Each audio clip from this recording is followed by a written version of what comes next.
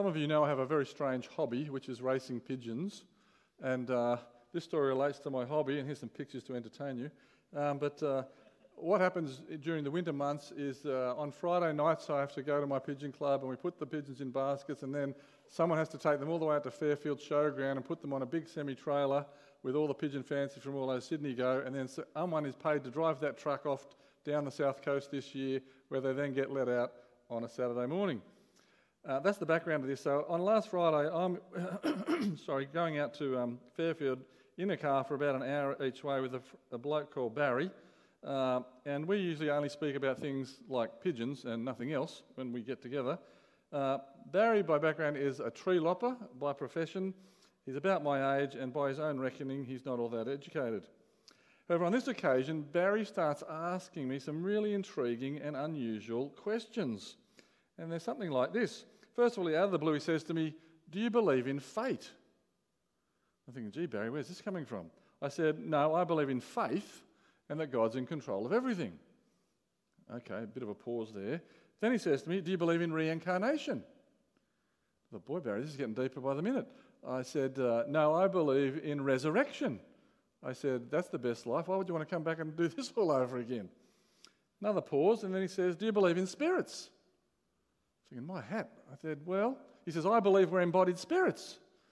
And I thought we're starting to get on some ground where I might be able to agree with him. And I said, "Well, I believe in the spiritual world, and I don't think people pay enough attention to the spiritual nature that we are, and they pay too much attention to the physical world while they're here. Not enough to the eternal, preparing for the fact that they're going to die one day." Oh, okay. Another pause. He then floors me. And if you saw this guy, you'd be floored too. He tells me that he's a medium. A medium. Now, a medium is someone who, thinks they speak to the spirit realm and can speak to the dead, that sort of thing. That sort of a whole idea of communicating. He says he listens to podcasts of some high-profile medium who contacts the dead, and he really thinks that's great, and he hears things that other people can't hear. He says to me, "What do you think?" Well, I paused again and I said, "I think it's occultic and of the devil, and you need to be very careful." Oh, he paused again. And I said to him then, "How do you know that what they say is true and that they can speak to the dead?" He looked at me and said, "Well, yeah, that's a good question. I don't know. I'll have to think about that." Well, after that, things went silent and we went back to talking about pigeons. But to be perfectly honest, since that conversation, I've been sort of in a state of shock. Puzzled, both of those things. Shocked that he could believe such, what I would call weird and unusual things, to put it nicely, and shocked that I was reminded of just how lost people are without the Lord Jesus, without the truth of the gospel that sets us free. I mean, he even spoke about the good Lord putting him here to do good as a medium. Well, I couldn't help but think of last week's passage in Titus, which said, Titus 1 verse 16, "They claim to know God, but by their actions they deny him. They are detestable, disobedient, and unfit for doing anything good." Which is why, as we saw last week in Titus 1, it's so important for the church to have godly leadership that preaches the truth of Christ crucified, risen and Lord, which Max brought us to our attention last week, so that they also refute the untruths and false teaching that is so prevalent and can easily creep into the church today. So as we turn to Titus 2, Paul continues to emphasise teaching and practice in the church. But in chapter 2, he focuses on, in the first part anyway, on 6 categories of people within the church, and how they behave is meant to be a powerful reflection of the truth and embodiment of the gospel. So that's where we're going tonight. Let me just pause and pray for us, and then we'll dig into God's word together. Loving Lord, we thank you for bringing us here tonight. We thank you that we have the freedom to meet together, to sing your praises, to hear your word. And we do pray again that by your Spirit, Lord, you would help us to hear what your word says to us. Again, convict us of the beautiful truth in your word, and give us joy, Lord, in seeking to live it out. We pray in Jesus' name. Amen.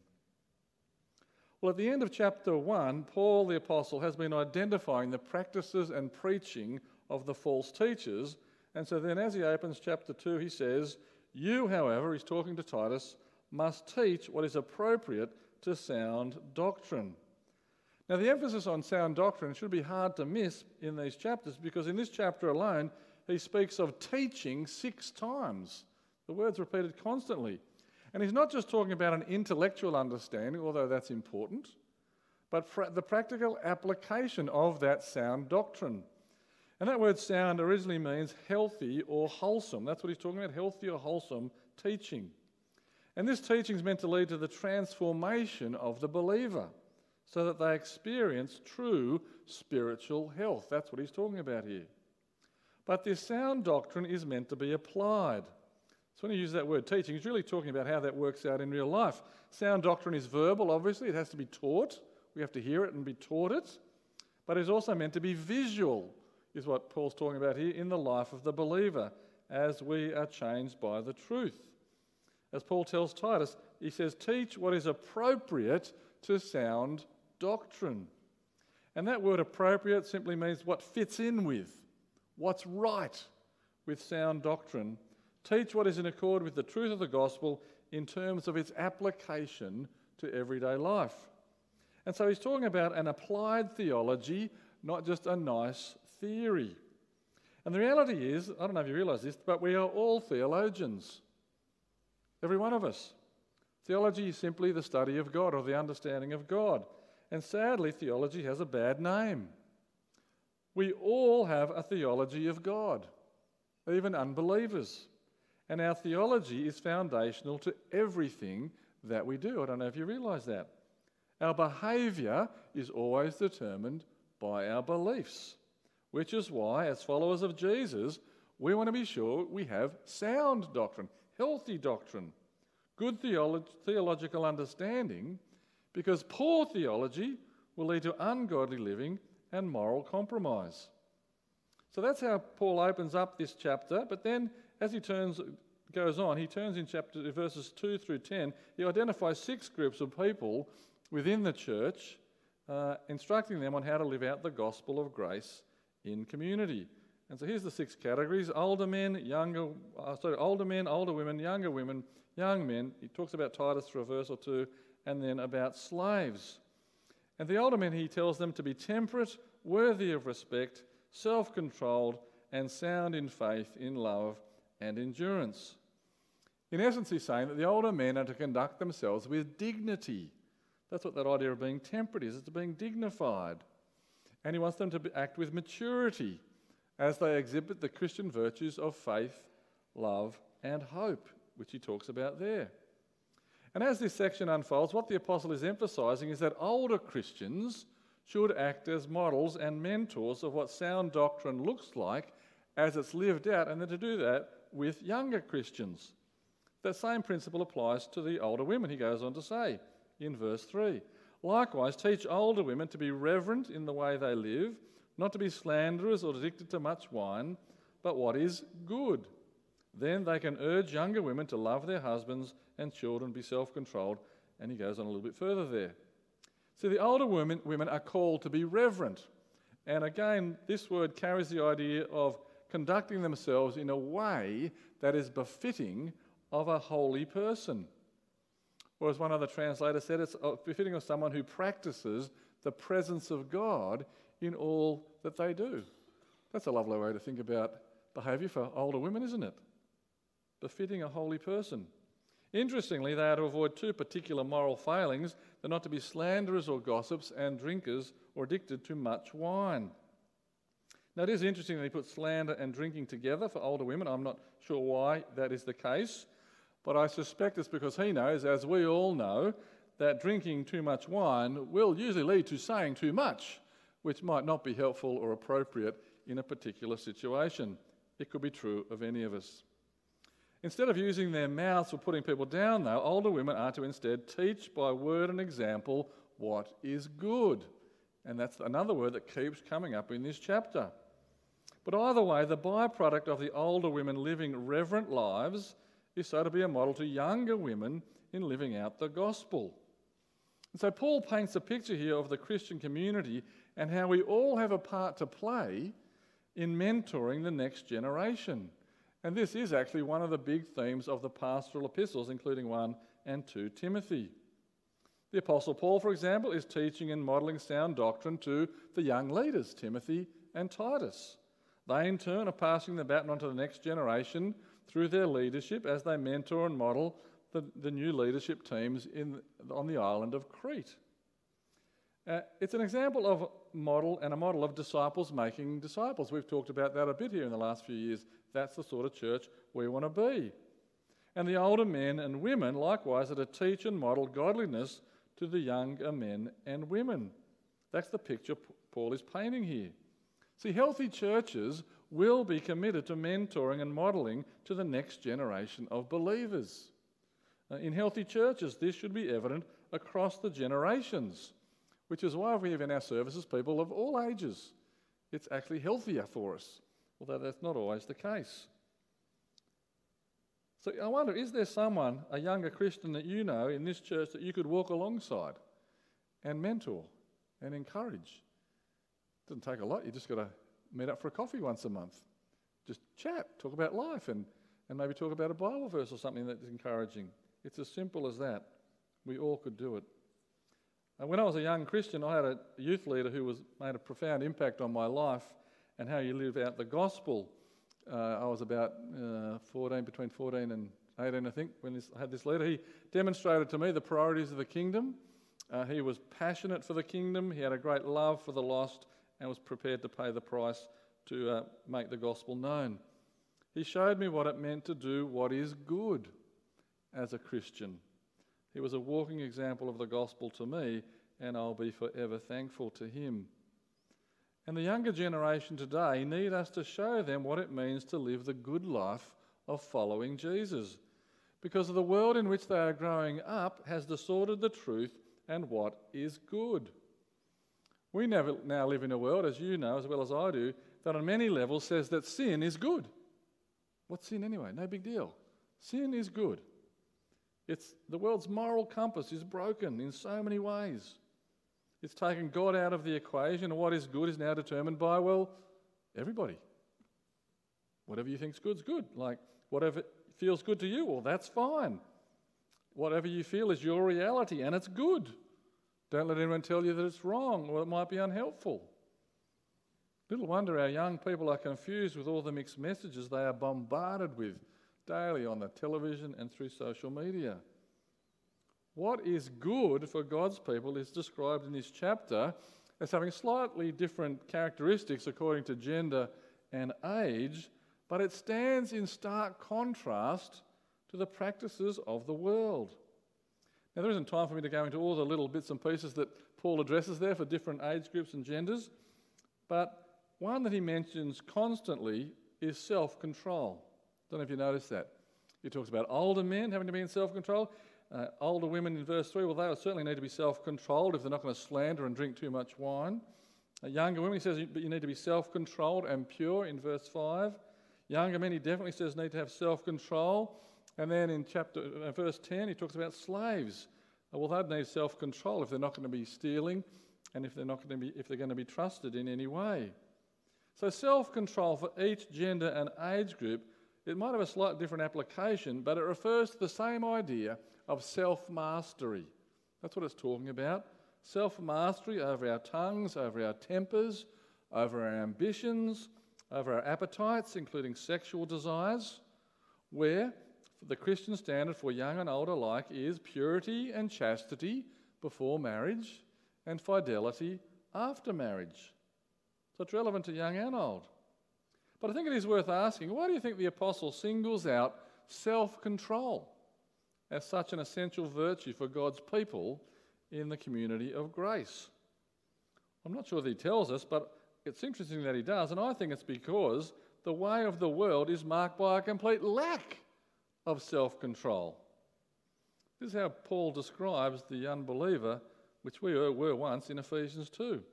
He says, as for you, you were dead in your transgressions and sins, in which you used to live when you followed the ways of this world, at one time gratifying the cravings of the flesh and following its desires and thoughts.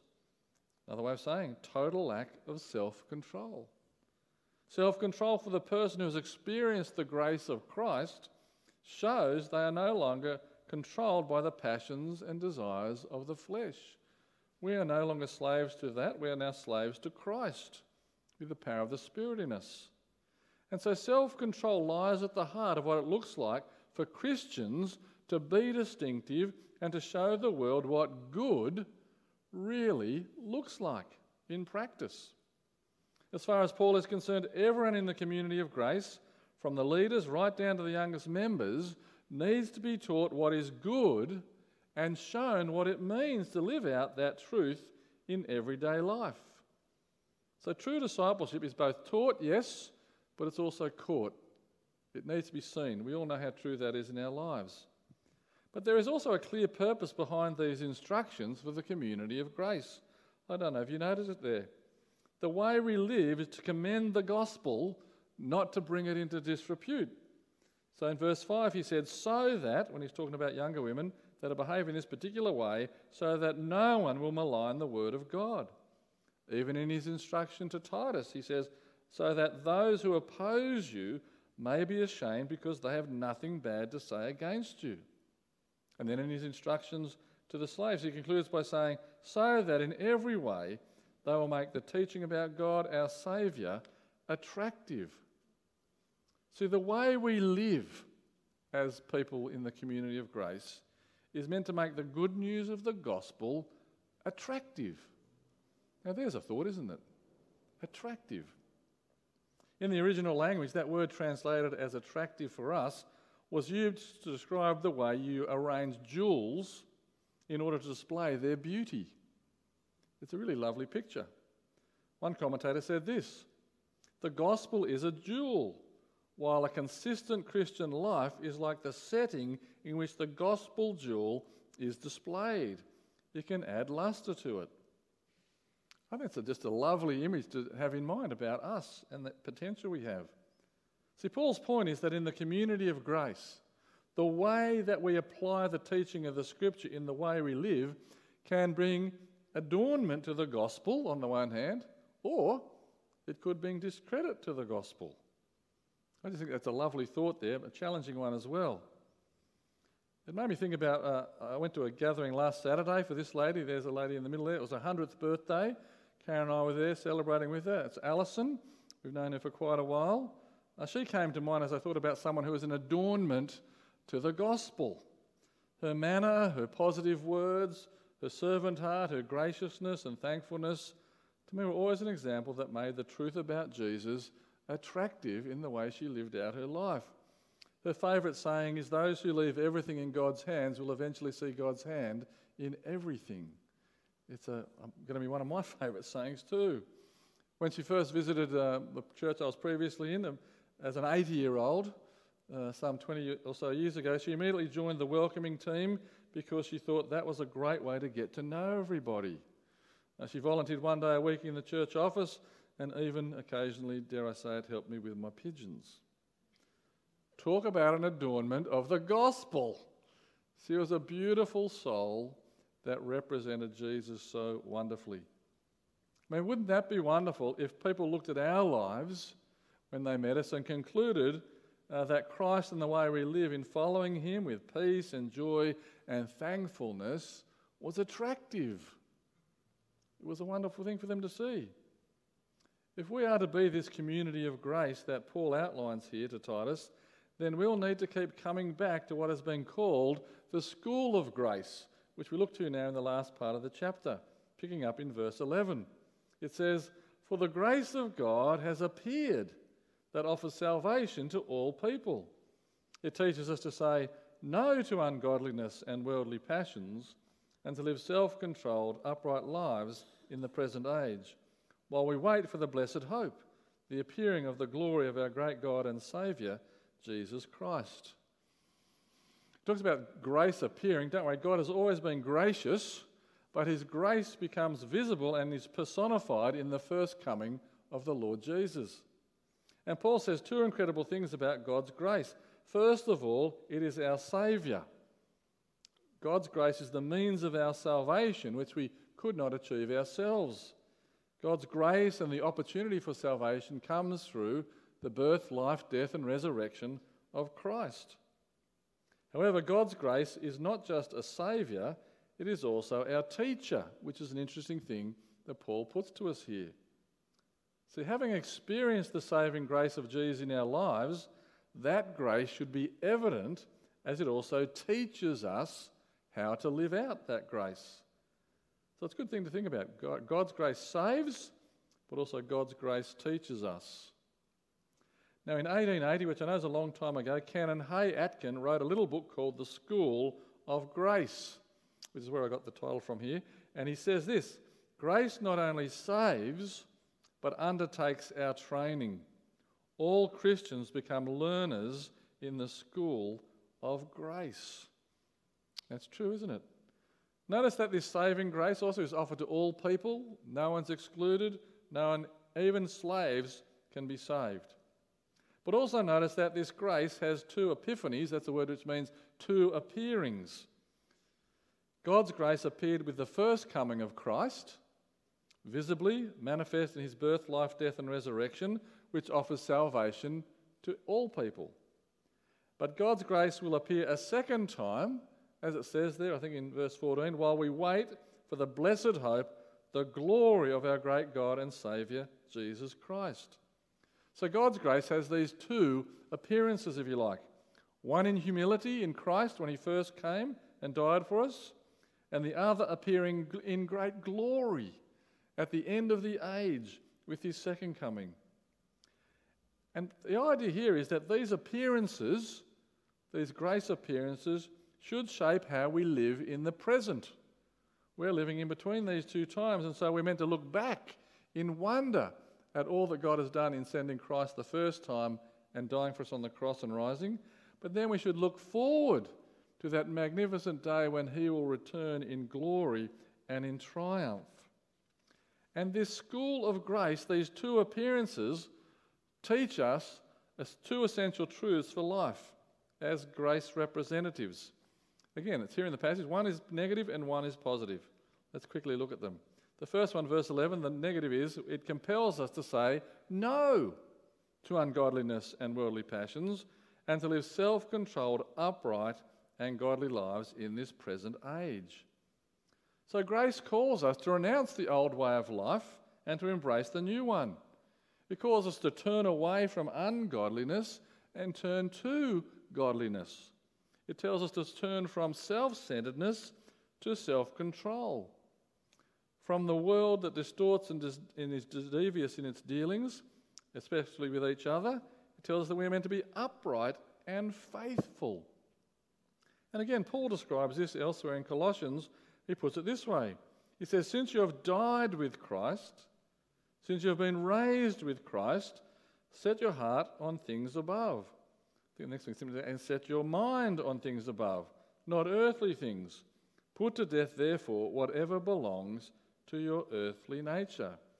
So there's the negative, you like, saying no to ungodliness, but then we're meant to say yes. He says in verse 14, Jesus died for us so that to purify, it says, for himself, a people that are his very own.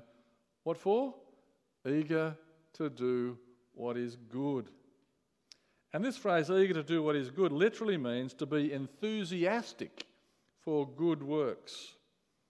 We're not to be fanatics. You probably realise fanatics can be dangerous, but we are called to be enthusiasts, and grace trains us for that. You're probably like me. I meet people all the time who are very enthusiastic about things that they like or are interested in. Some people are interested in rugby, surprised at that, golf, tennis, bowls, swimming, cricket, even politics, all sorts of things. And when you meet certain people, they get very excited about their interests, and you might not have known them very long. When you walk away, you know that they're very excited about origami or whatever it was that you had a conversation with them about. That's what enthusiasts are like.